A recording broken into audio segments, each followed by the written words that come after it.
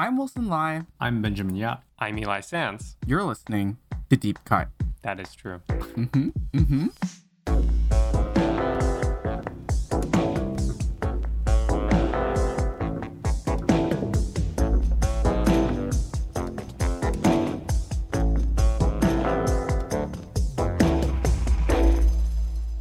On Deep Cut, we compare a director's most popular film with a personal favorite chosen by one of us.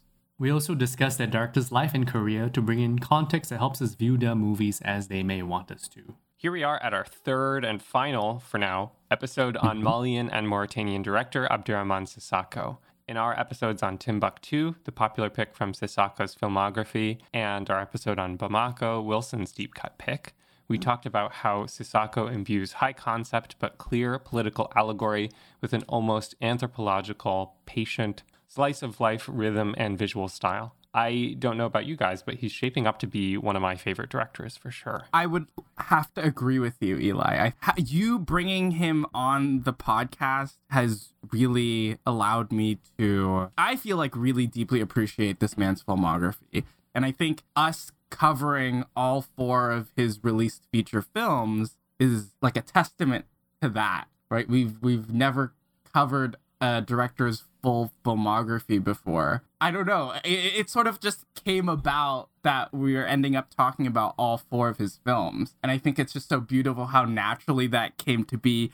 I don't know. It's for a director that's like really majorly underseen and from a, not even a filmmaking country, a filmmaking continent that really is just beginning to grow and doesn't have a strong film history. I think there's just so many things that makes this director and his films so special to me, and also just I feel like just in general world cinema. And I feel very happy and grateful that it just all ended up being this way, and we had the chance for multiple episodes to talk about this man and his work. Totally agreed. Yeah. It's exactly what you said, that he's a very special director. There's just something about how he knows where to put the camera, how he knows how to create real calm. I think for me, that's really important. I'm also glad that we're using Deep Cut to hopefully shine more of a light on his work, because it's way underseen. And one of the things that we're going to talk about is how these two movies for today are in dire need of a restoration.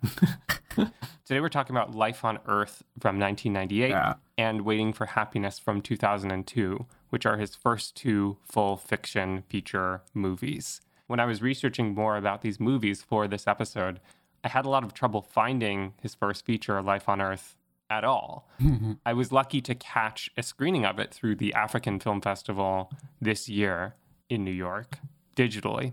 Was that a DCP? No. It's like a stream. It was a stream, and it was about as high quality as we have here. No, that's sucked. How much did you pay for really that? Sucked. Maybe like $8, $10. I don't remember. Okay. Wilson dug up that file again from within the bowels of the internet. I fell in love with that little movie. It's about a man played by Sissako himself who has been living and studying in France and decides to go home to his father in a village in Mali and just observes daily life there. It's very simple, it's very kind, and I think it's very alive. Wilson suggested we loop in Sissako's second feature, Waiting for Happiness, which is a similarly rhythm of life, slice of life collection of moments in the lives of people living in a Mauritanian village, some as observed by Abdullah, a 17-year-old who doesn't speak the local language and is visiting his mother before going to study in Europe. In that way, Abderrahmane Sissako is the first director whose entire fictional filmography we'll have covered. Woo woo. Yeah. Today we're going to uncover the ways in which these first two features both show Sissako's tendencies and interests early on, before his later movies, which we've already discussed, and stand distinctly from his subsequent two features. Sweet. We've mostly covered Sissako's biography, but I've held on to some important gems for this episode because they inform these movies especially, and they also cast Timbuktu and Bamako in a new light, in my opinion. We've talked about why Sissako became a filmmaker, but here's the thing. He offers different explanations in different interviews. Yeah, he does. And this one felt important to me. This is from that same African Film Festival interview from the early to mid 2000s that we've talked about in other episodes. He says, quote, "If I try to explain the decision I made one day to become a filmmaker, I must go back to that period in my life where I felt at a loss. I had lost my bearings. Bambara, my language, gone. No more Malian childhood friends. So I became more observant, more aware of what surrounded me, and I developed a keener sense of the importance of gestures and body language. And I wanted to tell that story." End quote. To counter you, Eli, Oh. I have another story. Well, not really to counter, because I guess it does paint a similar picture, but from the Valerie Usuf documentary, I scrubbed through a bit of that again, just to get a little more information, not on Life on Earth, but for Waiting for Happiness, because I know that was not that much written about it. He tells this story in this documentary about the most important year in his life, where he sort of felt like he owed his mother the chance of being a good son, because, long story, his mother's first son from her first marriage was taken away from her by the father of her son. And he felt a little guilty and wanted to be the son that was there for her. So he moved to Mauritania to live with his mom in a room that she rented in a court. The room that they rented in the court had a low window in the room that looked out into, I guess, the entrance or the courtyard. That sounds familiar. It sounds very familiar. He spent 1 year there. He didn't speak the language. He felt very alienated from a lot of the people around him. But he says, I'm going to quote him when he says this, because I typed it out. I typed the whole quote out. It's a short quote. But he says, quote, "Slowly, this window," talking about the low window, "this window really opened up in front of me. I understood that cinema was something that I wanted to do." Through that low window, he saw the world, and he decided to become a filmmaker. So it really does piggyback off of his quote from your interview, but I think the way that he paints it, this time where he felt really alienated, where he had no Malian friends, where his language was gone, was that exact time where he was in Mauritania, the split between two cultures. I'm very happy that we're talking about both movies today, because you have a director that even pre-moving to Europe and Russia and going to film school there already split between two cultures. There's already a director, a person that is having an identity crisis there. Yeah. And you see it through these two movies. He's just working on both sides. I'm so glad that we are talking about these two movies last, because they feel like the keystone or the core of what he really cares about, which is, how do you find yourself without a firm sense of home? And where do you look to find yourself? Yeah. That is a great find of a quotation. Thank you, Wilson. No problem. Let's continue going in reverse chronological order and talk about Waiting for Happiness. Yes. Which, Wilson, I know you prefer of the two movies. Well, on my first watch, Waiting for Happiness was the very first Sissoko film that I had seen. It was my introduction to Sissoko. And Before Timbuktu? before, I guess, no, not really. Busted. Wilson? Busted. We got him. Telling lies. Put him in podcast jail. This year, Waiting for Happiness was my introduction to Sissoko's filmography. It's someone who has felt distant from his films for a while. I was still trying to get my head around how to approach a Sissoko movie. Its beauty and its meaning and the emotions behind everything was sort of caught with a desire to really understand everything that was going on. And a lot goes on without being explicitly explained to you. And a lot of the first watch that I had was me just trying to connect dots. Because I'm like, oh, okay, why are we showing this shoe now? Or what is this person doing here? What's the meaning of it? But as I ventured further into Sissoko's filmography, I guess it became clear to me that the people in his films tell a story about the place. And that story is the story that he wants you to feel, to get. On second watch, Waiting for Happiness, I guess alongside Bamako, have the strongest sense of trying to get you to understand something about this place. Yeah. That place in Waiting for Happiness being Nukushut in Mauritania, it being a very strong, like, cry or whimper where you sort of see I did talk about this last episode, this slow death of a place. Waiting for Happiness really, it's like sort of like waiting for Godot. You're like waiting for a person, the thing that's never going to show up, which is happiness. There's so many things being talked about in this film, being like mentioned at, like immigration, leaving this place. And if I don't leave, like Mata says, I'm not going to leave this place. So then what ends up happening is he dies there. It's really sad and poetic and beautiful how Sissoko is also on another level able to construct these images and these scenes that stick in your head and really like stay with you in an iconic sort of way, but also in a larger meaning sort of way as well. I think it's just a really like stroke of luck, this movie. Yeah, but I do think it is very hard to grasp, or just if you're searching for a really strong understanding of the plot, it is you're gonna have to work very hard. I will say that. Is this where I come in and talk about how I don't know about these films in general? My general reaction to actually both films, and they are quite similar in terms of their sensibilities. Yes.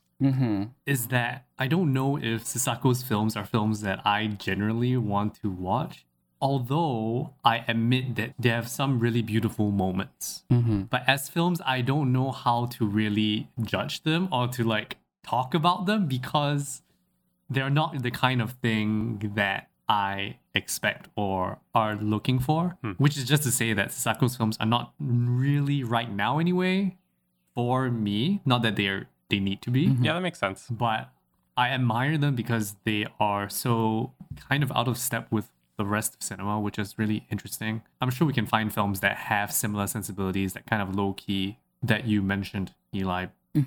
Yeah, I think he doesn't really help you in terms of giving you very, very little plot, and even that little plot he doesn't explain. Like in Waiting for Happiness, one of the questions I had was just what is the relationship between Mata and Kathra? He doesn't really want to make it clear, which I also am like, that's okay. I don't think I really need to know. Yeah. But he leaves so many questions on the table plot-wise. They are such meditative films, and what they're meditating on is not necessarily explicit.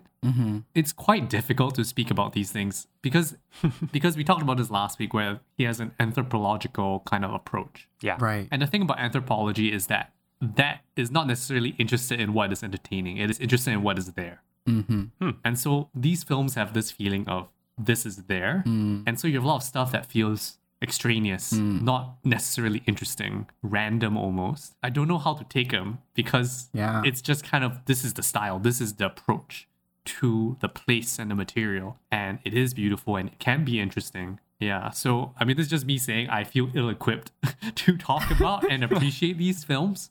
But I will say, like, something that sticks out to me is this thing about the window in Waiting for Happiness. Somehow, this feeling that the window is like a television sprang forth in my mind. And that is exactly kind of connected to that quote that you had, Maybe Wilson. you are on the same wavelength I don't know. Sissoko, Ben. You just don't know it yet.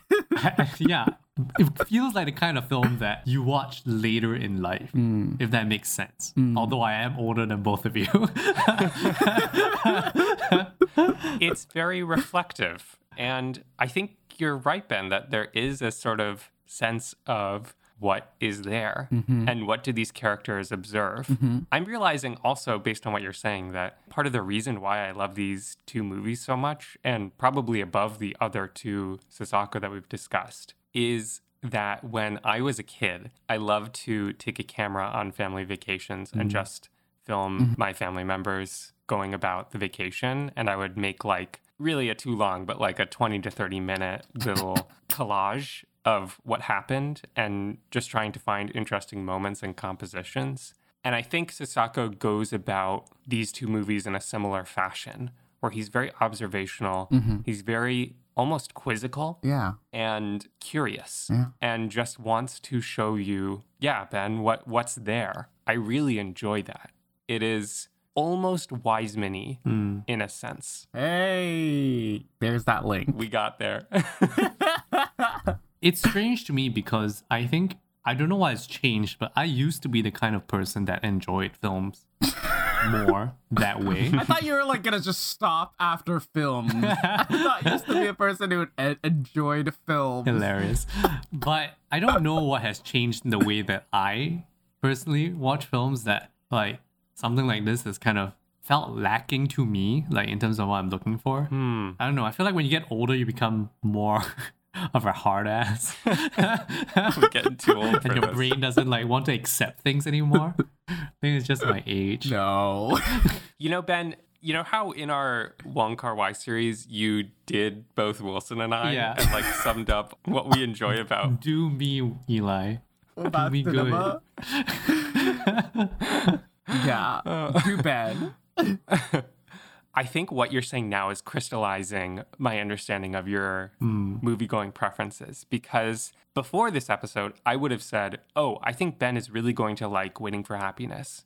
It is simple, yet emotional. But I think there's another element. I think you like things that have a point and say it directly and And are clearly. clear about it. Yeah. And do it with art and panache. I think that makes sense. I feel like when I look at films, I'm searching for meaning, and these films are not searching for meaning, not that needs to happen, right? Right. Sasako in interviews talks about how he doesn't want to convince the audience of a point. Yeah. Yeah. It's more about convincing himself of a point. He says directly in one quote, I portray people nobody else would portray, but my intention is not to give them a voice, not to speak up for them, but to convince myself of the necessary frailty of human life, end quote.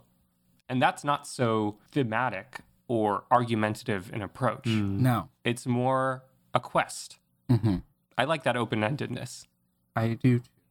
Like we do talk about like a lot of like the naturalism in his films, and I guess like shooting life as it is, but I do think that a lot more is constructed than we think. Especially in Waiting for Happiness. Yes, especially in Waiting for Happiness, for Sisiko's ability to, I guess, convey a mood or anything. Like I think that in Waiting for Happiness, like the body that washes on shore, like the way that Mata sort of sacrifices himself in order to get this light bulb to work, basically. Oh. Not really sacrificing himself, but Is that what's happening? I did not understand how he died. I didn't think about it like that. That's a really interesting interpretation. my interpretation of it is he was trying to complete the job that was Abdullah's house that he couldn't figure out how to get electricity to. It wasn't working. Oh. I can't. He collapses and can't finish the job. And Katra comes to him and tries to get him to wake up. And when he realizes that Mata is no longer there, he takes the light bulb himself that is lit. And he brings it to the compound and he screws it in. Oh, well, he buys the jumpsuit first. And then he goes and he fixes it. He buys his superhero costume. Katra's got drip. Yeah. I want to bring up a quote that he says about the fragility of life that he wanted to explore in this film. Please. He first says that he says something along the lines of, I don't have the right to speak for a country that I only feel partially belonging to. And he also says Africa never speaks for itself, but he describes Waiting for Happiness. He says, it was almost a whisper because I didn't want to shout. Shouting would be almost shameful. That's really, yeah. He talks about using this movie to speak low about something, but the approach is to say it quietly. And I think that is a perfect response your takeaway from the film, Ben. He knows what he's trying to do, and he's just, it's a different wavelength. Yeah, I mean, even when I'm thinking about this, and I said this about Bamako as well, where I thought that Bamako was something that's really interesting to think about. Both of these films are interesting to think about after the fact. They might not be the most entertaining sits to watch, but I don't think this film is devoid of meaning or a point. I see it. Right. I can kind of he's planting just enough so that things start percolating in your mind and you kind of get a amorphous sense of what he's trying to say. Although he is, as you said, not shouting it, he is whispering it, and you're like, oh, what do you say? And it has that feeling, like the stuff with Abdallah and like him not speaking a language, and he obviously being some sort of kind of like a character surrogate for Sasako himself. Yes. Returning to this town and feeling like an outsider. There's a lot of imagery there that after a while it starts to build something, like a portrait of something or a portrait of a feeling. It's not necessarily saying anything too in-depth or anything too intensely, but my main takeaway is that when he is leaving and climbing the sand dune near the end of the film, Incredible shot. Great. what I find most interesting about it is his shoes, because he Yes. spent so much time looking at sandals, and my only thought was, my God, that's a lot of sand. That's a lot of sand going in your shoes and it's never coming out. I think just the choice of footwear is emblematic of not fitting in. Yeah. Yeah. Like he's wearing this Western style of dress and it is tangible and you can feel it and you can see it. And he is building this sense of alienation for Abdallah throughout the film. It's not something that's trying to hook you in or to like bash you over the head with that idea. No. No. Yeah. And he does it in so many different ways as well. Like another example of this is when his mother complains, oh, he's not wearing any traditional garb. It's not the shoes, but his clothes. The first scene that he decides to do it, I remember watching it, and he enters his uncle's house. And I'm like, oh, wow, these look so comfortable. They're so flowy. And then it cuts to him sitting inside his uncle's house, and his clothes, the material that is used for the clothes exactly matches the material that is on the couch, that is on the curtains, and covers the table. It's like a camouflage print. Nothing's working out for Abdallah. But even though he has trouble fitting in everywhere he goes, those private moments of observation through the window when he dances along to the music festival at night privately, Beautiful moment. when he snuggles up to the woman who told him a story about a lost love with a Frenchman, these are all just different ways of engaging with where Abdallah is. And they land awkwardly, but they're still very emotional. I feel moved by those moments. Side note, since you mentioned the upholstery and the fabric matching Abdallah, this is also Sasako's funniest movie. Oh, yeah. For sure. Oh, yeah. There's a great moment when Mata is scolding Katra, and Mata's saying, "You hid money from me. What are you doing? What would you be without me?" And Katra pauses, and he has this adorable, guilty little look on his face, and he looks up and he says, "An electrician?" Incredible. Just a slam dunk. Owned. Another little beat that's so funny is when Mata is setting up electricity for Abdullah's mother. They're outside looking at the electrical lines, and she says, "What's that?" And then Mata says, "It's all fine." And then it sparks and explodes. And Mata says, "That is what we call an electrical accident." So good. Sasako comedy when. Yes, when? Soon, hopefully. The more I think about it, I feel like these films will all just be better served watched in a theater, because Yeah. I felt extremely distracted watching both of these on my computer. And when I was rewatching Timbuktu at home as well on the television, I felt that the reason I enjoyed my first viewing of Timbuktu so much is because I watched that in the theater as well. Like, it's the kind of film that you need to be locked in a seat and you can't go anywhere. You can't pause the shit. Yeah. And then it can really sink in. Yeah. Like, your presence is as important as the film's presence. Yeah. You have to match that. Sometimes quiet films like these are actually the most cinematic, because it's not about the screen, but the inability for you to control time. Yeah. Ooh. Time.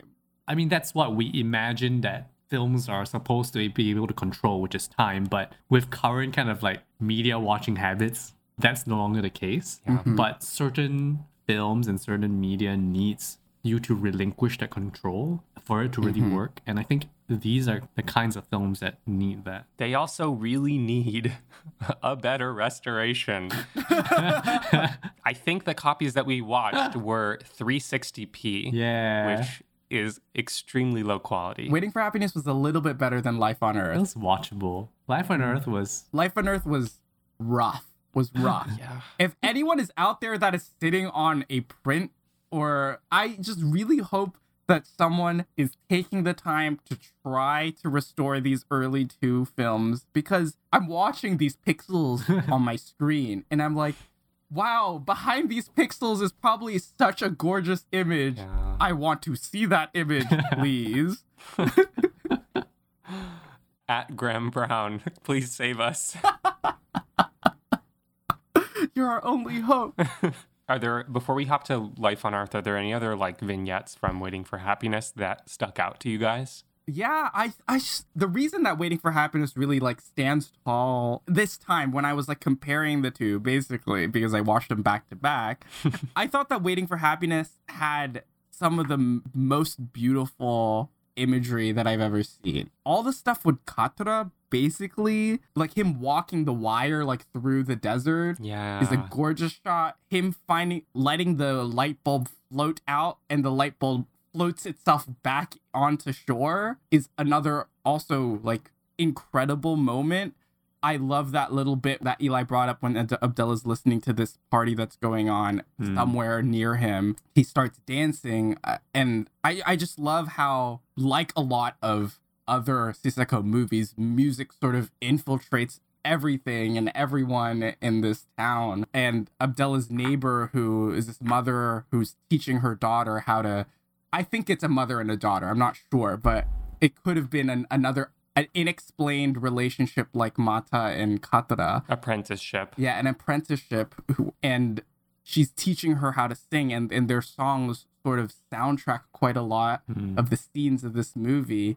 I think those are just really beautiful, simple moments, but it is a really clear showcase of what Sisako can deliver to us on a visual and audio picture imagery level. It occurs to me that Sisako is great at making metaphors or microcosms of the main condition of the movie that is at hand, where each new vignette, like the light bulb being cast out into the ocean and floating back, mirrors something about Katra's experience, as when he tries to leave the town via train and is thrown off and ultimately has to return and adapt. I also realized that Waiting for Happiness is probably the movie of Sisako's that has the most direct optical POV shots. So there will be characters looking at something and then you'll see what they're looking at. In particular, this happens around a little kaleidoscope toy that starts off with one of the men on the beach and then winds up somehow in the hands of Katra and the girl who is the singer's apprentice. There is something metaphorical but a little inexplicable about those shots through that kaleidoscope, where there's something wonderful and tactile and mundane about looking through that toy at this town, this liminal port city where everyone seems to be either waiting or continuing on, or both. What do y'all think of Kathra when he shoots out the street lamp? That's badass. That's an incredible sequence. What do y'all make of that, like from a meaning standpoint? Because I was like, don't understand, but also make sense on a kind of emotional level, or like not thematic, but like a imagery level. It kind of made sense when it happened, and I am always amazed by films like this where it kind of operates on an invisible kind of wavelength that I don't understand. And like it kind of makes sense. It's almost like he was taking revenge against electricity, which I found kind of interesting. Like stuff like that is the kind of stuff that I just don't know what to make of this film, because like how much of it is design, how much of it is accidental, how much of it was found by just doing stuff like in the edit, I don't know. Right. Like I'm thinking about Makan and his friend who he takes a photo with, and like they talk. Like I kept mixing up people because I wasn't sure who he was talking to. Like, because he would just like be garbed and like you'll be seeing the back of the heads. But I was wondering whether he was looking at the body of his friend and then he was cutting to images of the pictures that they took together. But then turns out that the person who is on the shore is somebody else. Well, so he says. Yeah, but then later on he has a conversation with his friend. And all that stuff was actually extremely confusing, for me anyway. But there was like a certain wistfulness that still is coming across. Yeah, it's confusing yet potent. I do think it is operating on some emotional wavelength that is still received even if it's not explicable or able to be articulated. In a way, Ben, it reminds me a little bit of Twin Peaks: The Return in a very different way, where I get it and I follow a thread, but I can't explain it. And I really love it when I can't really explain a movie and what it's doing to me. Yeah. I also have to mention the Chinese guy in this is really interesting. Yes. I want to talk about the Chinese guy. And the one karaoke scene.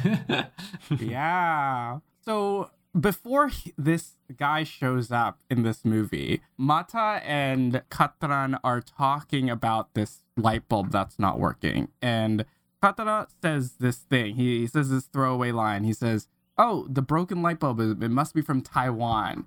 I clocked that and I was like, what's going on here? The first time I watched it, I was like, what's happening? And then, like, a few scenes later, this watch seller from China he's this Asian Chinese diaspora watch seller shows up. And I'm like, Tai Ming Liang, what time is it there? Oh. Which is about a clock seller, a watch seller, and the disconnect. And I'm like, there's no way that this is not a direct reference to Tai Ming Liang and his filmography. Like, there's literally no way. He has not talked about it, but... Okay, now is the time when I have to drop a fact about life on Earth. Drop it. Okay. Drop a fact about life on You Earth. guys are gonna flip. This is wild. We're all gonna die. After the French TV station Canal Plus bought Le Jeu, which was Sisako's thesis film that screened at Cannes, the French-German TV station Arte approached him about creating an installment of an upcoming series they were making about the turn of the millennium, as seen by 10 filmmakers from different countries, called 2000 Seen By. So Life on Earth is one of those movies, and one of the other 10 films was Tsai Ming-liang's The Hole. So I think you may be right that connection is on purpose. Yeah. Tsai Ming-liang is also all about alienation. It's true. And I think there's a really, really strong link between the feel of both movies. It's hard to explain, but the feel is similar. I'm also glad that you brought up the watch seller, because that small contained story of him courting, singing karaoke, like bringing out to dinner in a Chinese restaurant this lady, you see a little bit of their romance, and that, as Sisako said in this documentary, is the genesis of his coming feature film, The Perfumed Hill. In the documentary, which was filmed a year before the pandemic happened, you see him traveling to Beijing and scouting locations and interviewing people for this upcoming film of his that he was slated to shoot in 2020. So it is very exciting, and I really like that small vignette with this guy and this lady. It was a great moment. It's really wonderful, and he dedicates the song that he sings to his loved ones back home, and he talks about how he fears losing those close to him. It's very lonely, but vulnerable and heartfelt. And Sisako finds a lot to identify with in the experience of this watch seller. I find the Psy connection really interesting because that is another filmmaker that I am not quite on the same wavelength of. Rip. But I don't know. I feel like these themes of alienation should speak to me somehow, but maybe I don't want the films I watch to reflect how I feel about the world around me. Right. I don't know. You feeling alienated, Ben? I think, Ben, it honestly might be like you're just not vibing with slow cinema. I might. I don't know. Even though this isn't textbook slow cinema, I think that the pacing of it and the like lack of dialogue in a lot of this movie is really reflective of that. And I think it is like Sissoko on his most slow cinema side of himself in this movie. I don't find that these are much slower than Bamako or Timbuktu, however. I think the pace is about the same, and they all kind of have very similar constructions. They do. Where you visit some characters here, and then you go on to a different set of characters. It's true. Move around. And I guess maybe all of his movies are quite slow cinema-esque, because you have that also parallel editing between different narratives, which is a hallmark of the genre. I can see the argument that he is slow cinema. In fact, I would say he is slow cinema just because of the lack of propulsive plot. Vibe. I want to just tune my brain so I can appreciate these things on a more fundamental level rather than an intellectual level. That is my wish for myself. Inebriation. Then I'll fall asleep. I should watch them asleep. Should we move on to this debut feature? Yes. Yeah. Let's talk a little bit about Life on Earth from 1998. Let's do it. Eli, I want to hear about the first time that you saw this movie, because I remember pretty distinctly that after you saw this movie, you texted us in our group and said that this was the deep cut that you're choosing. Yeah. I want to hear about why you felt very strongly about this movie on your first watch of it. As we've discussed, I saw Timbuktu back when it was in theaters, when it first came out. Then Sissoko had always kind of remained in the back of my head as a possible choice for us to talk about. Then I knew that I needed to watch more of his stuff, and it was impossible to find. And this stream of Life on Earth popped up through the African Film Festival, which is a great film festival. I got my ticket, I watched it, and I just knew. I think partially because of that travelogue sensibility that I really enjoy in movies, both making and watching, and also because it did feel like a key to understanding Sissoko. I think, strangely, thinking about Timbuktu, it feels like a bit of an anomaly, even without having seen Sissoko's other stuff, because it is so patient. And Life on Earth forefronts its patience. There is no plot or premise being put onto this observational style. It is purely just what it is. Even less so than Waiting for Happiness, right? Yeah. Waiting for Happiness already has so little, and you could say Life on Earth has less. I think it does. It is simpler. Yeah. Not simplistic, because there is actually a lot going on, I suppose, politically.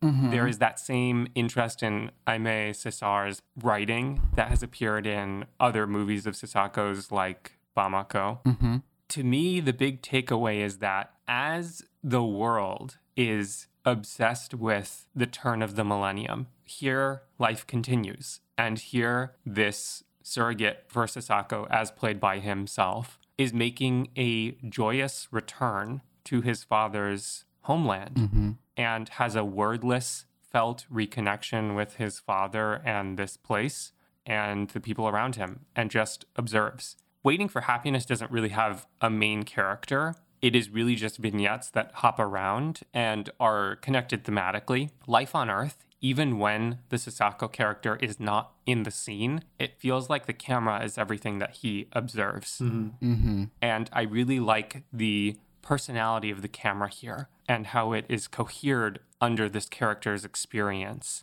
of returning home, being a part of it again, and is more successfully a part of the place than Abdullah is in Waiting for Happiness. I really enjoy that feeling. And the, again, patience. I know I'm using that word a lot, but it's all low-key, simple, observational, and calm. Sissoko's character in this film, the point of him returning to Sokolo is to film a movie, right? Which is Life on Earth. He says that in his opening letter to his dad. and that movie ended up being this movie. So it is extremely autobiographical in that sense. As a first feature, you really get a sense that you want to try to get the strongest thing off of your chest. Like, this is the one thing that I want to make. First of all, I think you can really tangibly feel the care and respect that Sissoko has for his father. Yes. And for his father's hometown. Also, the love and the care that he has for the place. Yes. And the people surrounding the place. It's a joyous celebration of the space and the people there. And it's sort of like a look at us in a good way. I really appreciate it for its just calm joyousness. Totally agreed. Yeah. That also reminds me of what Isabel Sandoval told us in our conversation with her, that first features are often this unpolished, clear look at what the filmmaker cares about most. Sasako cares about the people around him. I think the vignette that struck me the most, or like the scene that is returned to a few times that I think about in this film, is the one where a bunch of men are hanging out, listening to the radio under the shade. And every time you return to them, the shade has moved, and it keeps moving up until a certain point when they all decide that this is too much sun, and then they all up and leave. Yeah. And I think that is the vibe of this film, of hanging out in the shade and then letting the world kind of literally revolve around the sun. Yeah. And how that changes your day. That is this film. I like that a lot. And I think how it attaches to the rest of the world, and I think how it makes sense as a companion piece to Bamako, if anything, is that Bamako is an extremely dialogue or textually heavy film about Africa's place in the world and how it connects to the world and colonization. Here is kind of the wordless companion to that, where the world is having all this hubbub about the new millennium, and this small little town is just like chilling, Yeah. doing its thing, Vibes. and doesn't really care. And they're listening to it, but it doesn't necessarily affect them. They're kind of just doing the same thing. And the way that globalization and technology is making a very glacial impact on the town can be felt. Yeah. Like the photography studio is this ancient, I don't know what you call that kind of photography method. I don't know what you call that. Looks like a 1920s camera. Yeah. Yeah. It's like a daguerreotype kind of deal. I don't know. Yeah. And my favorite scene from that photography is when this guy's about to get photographed and he's telling the photographer about these automatic doors that open in front of you and close behind you. And the photographer is like, no way, that can't be real, man. And this guy's like, yeah, trust me, it's real. That was a really, really great moment. I think the fact that this is made for this Millennium series is great, because then it dates this film to show you this town in relationship with the rest of the world when you think of the world in the new millennium. Like a time capsule. Yeah, and I think that's kind of how he is accessing his hometown, because he's obviously spent a lot of time abroad, and he thinks of this town as behind the times in a sense, in a kind of wistful way. But it's not condescending. Yeah, it's not. Not at all. It's like you guys said, it's a joyous kind of celebration of that kind of living. Yeah. And I think another link to Bamako, now that you brought it up, Ben, I was thinking about how the radio sort of acts similarly to the speakers that broadcast the trial that's going on in Bamako to the rest of the village. And I also found a lot of similarities in how the people who are hearing this react in a way that is pretty non-reactive, basically. Yeah, I don't know exactly what to think of that in this film,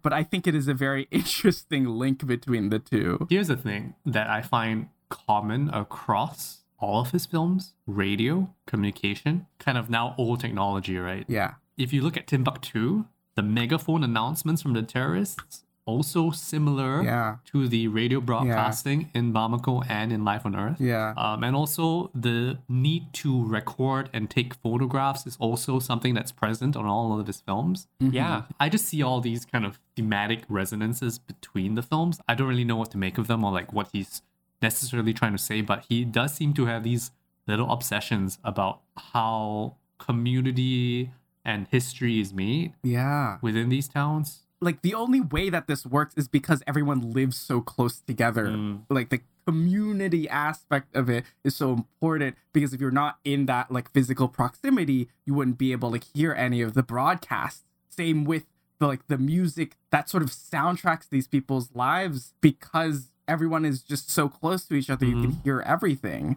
I don't have like anything definitive to say about it, but I think it is very beautiful, and I think it's just a great way to show everyone very close together. I want to celebrate a particular sequence. The photographer is taking a photograph of a lady who asks if it's okay to smile, and she does. And then you hear the clipping of shears, and Sisako cuts to a mirror where you see the photograph being taken. Nana, the lady on the bicycle, goes past in the mirror. Sisako pans left with her movement, but she is no longer visible once she passes out of the mirror, and lands on the barber, the source of that shear cutting, trimming a young man's hair, and watching Nana go past. How creatively Sisako constructs the space in this shot and connects the people off screen and on to this space. There's such cleverness to this that when I think of the spirit of the movie and its celebratory, chill affect, I think of this shot. It's really remarkable to me. I had to replay it a few times because I didn't understand how it was working, and I thought the shears was some sort of, the photographer was like pumping up the camera to take the photo. And I was like, oh, wait, what's happening here? No, it's shears. But I think this brings up a really great point, how interestingly and in some instances trying to obscure things from you, how Sisako constructs a space through shots. So I'm thinking about that courtyard, but I'm also thinking about whenever Sisako introduces a scene not in a wide shot where you see everything. And yeah, I've said this before, but I think the strongest contender of this is the courtyard in Waiting for Happiness. It took me ages to figure out whose side was which house, and the eye line matches. You have to really like calculate where everyone is based on how they're looking at each other and the direction that they're looking at each other. It is a very interesting way to construct space, and I think it is getting you to first focus on the minuscule, like the detail, and then zooming out later on to get the full picture is sort of a great allegory for how Sisako films operate as a whole. That's great. It's also a very active viewing experience. You do have to pay a lot of attention and construct it in your mind, connect these vignettes. It is. It really is. Also, when people are on the phone in Life on Earth, which is frequently, there is a kind of connection of space where this thread about globalization that Ben's hitting on becomes very complicated. We don't cut to or see the other end of the phone call. Yeah. Similarly, the people on the phone often have trouble reaching the people who they are trying to call. So even though this technology has arrived, it doesn't necessarily aid in the most fruitful connections that the movie has. The more fruitful connections are the immediate ones where people are present in the space together. You know, when they're having that phone call and the guy's helping them, there's also the postal worker in the post office that has his own phone, right? Yes. Are those two phones in the same place? I think so. Oh, I was going to say, I think not. I thought not, but there is a scene late in the movie where both calls, like there is a call from the post office. They're intercutting between both. Yeah, they're intercutting in between both. But what tells me that they're in the same space, or maybe he's tricking us, is that the audio overlaps.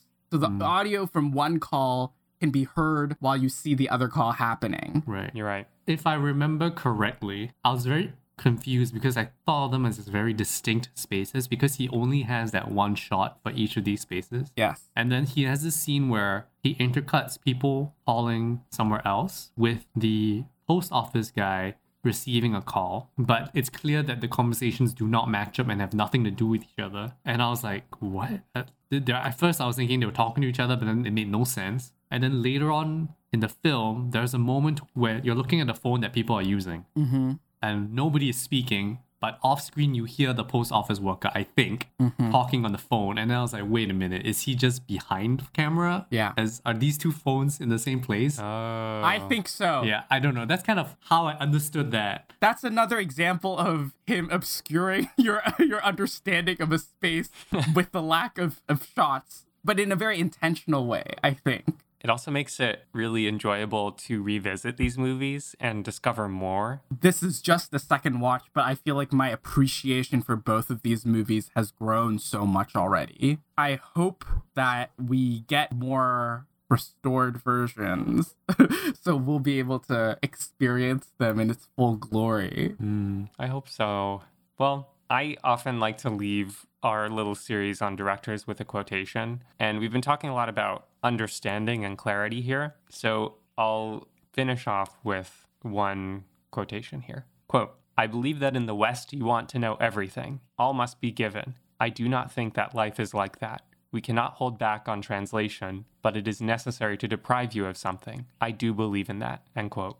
When he says necessary, what do you guys think he means? It is necessary to deprive you of something. I feel like it is an invitation to look closer. Because the films that I like where they obscure stuff, it's when they want me to lean in rather than being explicit. This might be unrelated, but I was thinking about how the title is kind of a pun because it's life on Earth, but it's also life on lowercase earth, because I was just thinking about the landscapes I was looking at and how it's different from the cityscapes and the escalator that he begins on in the beginning of the film. Yeah. Like that's a very different kind of earth from the earth that they're literally standing on. Yeah. I feel like most of his films are comedies more than anything.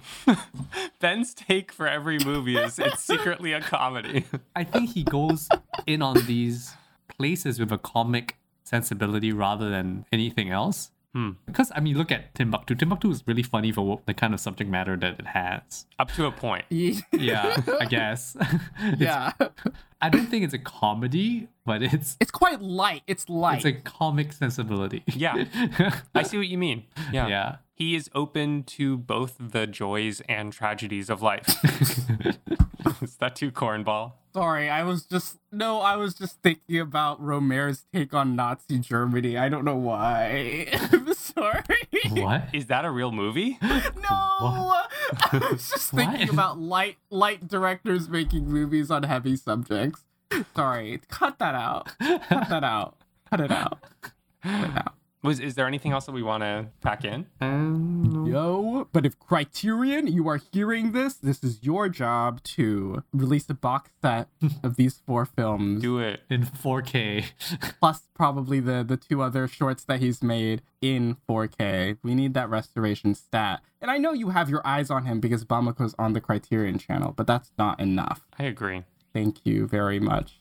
Thanks for bringing these films to my attention, guys, because I feel like I would never watch them otherwise.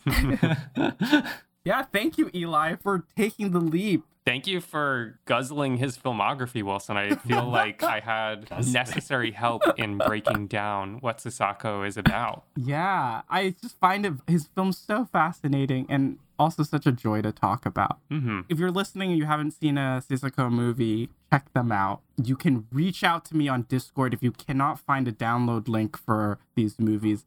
I will personally find you a download link. By hook or by crook? This is not me doing illegal stuff. It's not illegal. It's not illegal. Sorry. It's not illegal. It's not illegal. Don't sue us. Don't sue us.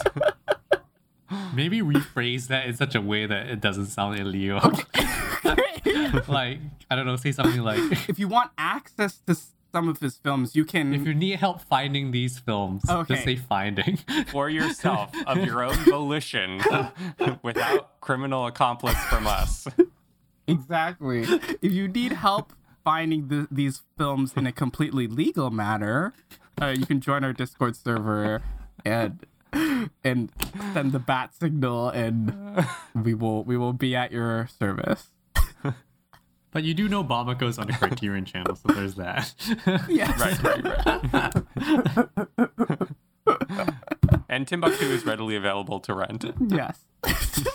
And actually, there are some of his movies just up on YouTube. Okay. Oh, okay. Worth giving it a shot. Hopefully, we will all see each other again in our Deep Cup upkeep on the Perfume Till. Fingers crossed. Yeah. Fingers crossed. Please, Danny Glover, give him the money to make this one. Quickly. Thank you for listening to this episode of Deep Cut. Please rate and review because that helps us keep making the show. Be sure to subscribe to us where you listen to podcasts so you'll know when our next episode drops. Keep up with Deep Cut on Twitter, Instagram, Facebook, and Letterboxd at Deep Cut Pod. Join us to talk about movies on our Discord server, to which you'll find a link in the description. Please tell a friend if you enjoy the show because that gets out the word what's the best way to say it? I do think that we should start like plugging word of mouth, basically. If you enjoyed this episode, tell a friend. I dare you to tell a friend. If you enjoyed this episode, please tell a friend. Word of mouth is the best. Your need to say the phrase "word of mouth" in this is hilarious. You don't need to say "word of mouth." Blood vessels popping in my forehead. I have to say "word of mouth." If you enjoyed this episode, tell a friend. Word of mouth. That's it. I feel like it needs something else. It needs something else to clinch it. Yeah, like why? If you enjoyed this episode, tell a friend. Word of mouth is this show's lifeblood. Yeah, sure. Yeah. Thank you to Justina Yam for our beautiful artwork. For real, though. I'm Wilson. I'm Ben. I'm Eli. Take care, and we're looking forward to talking about more movies with you next time. Next time. Next time.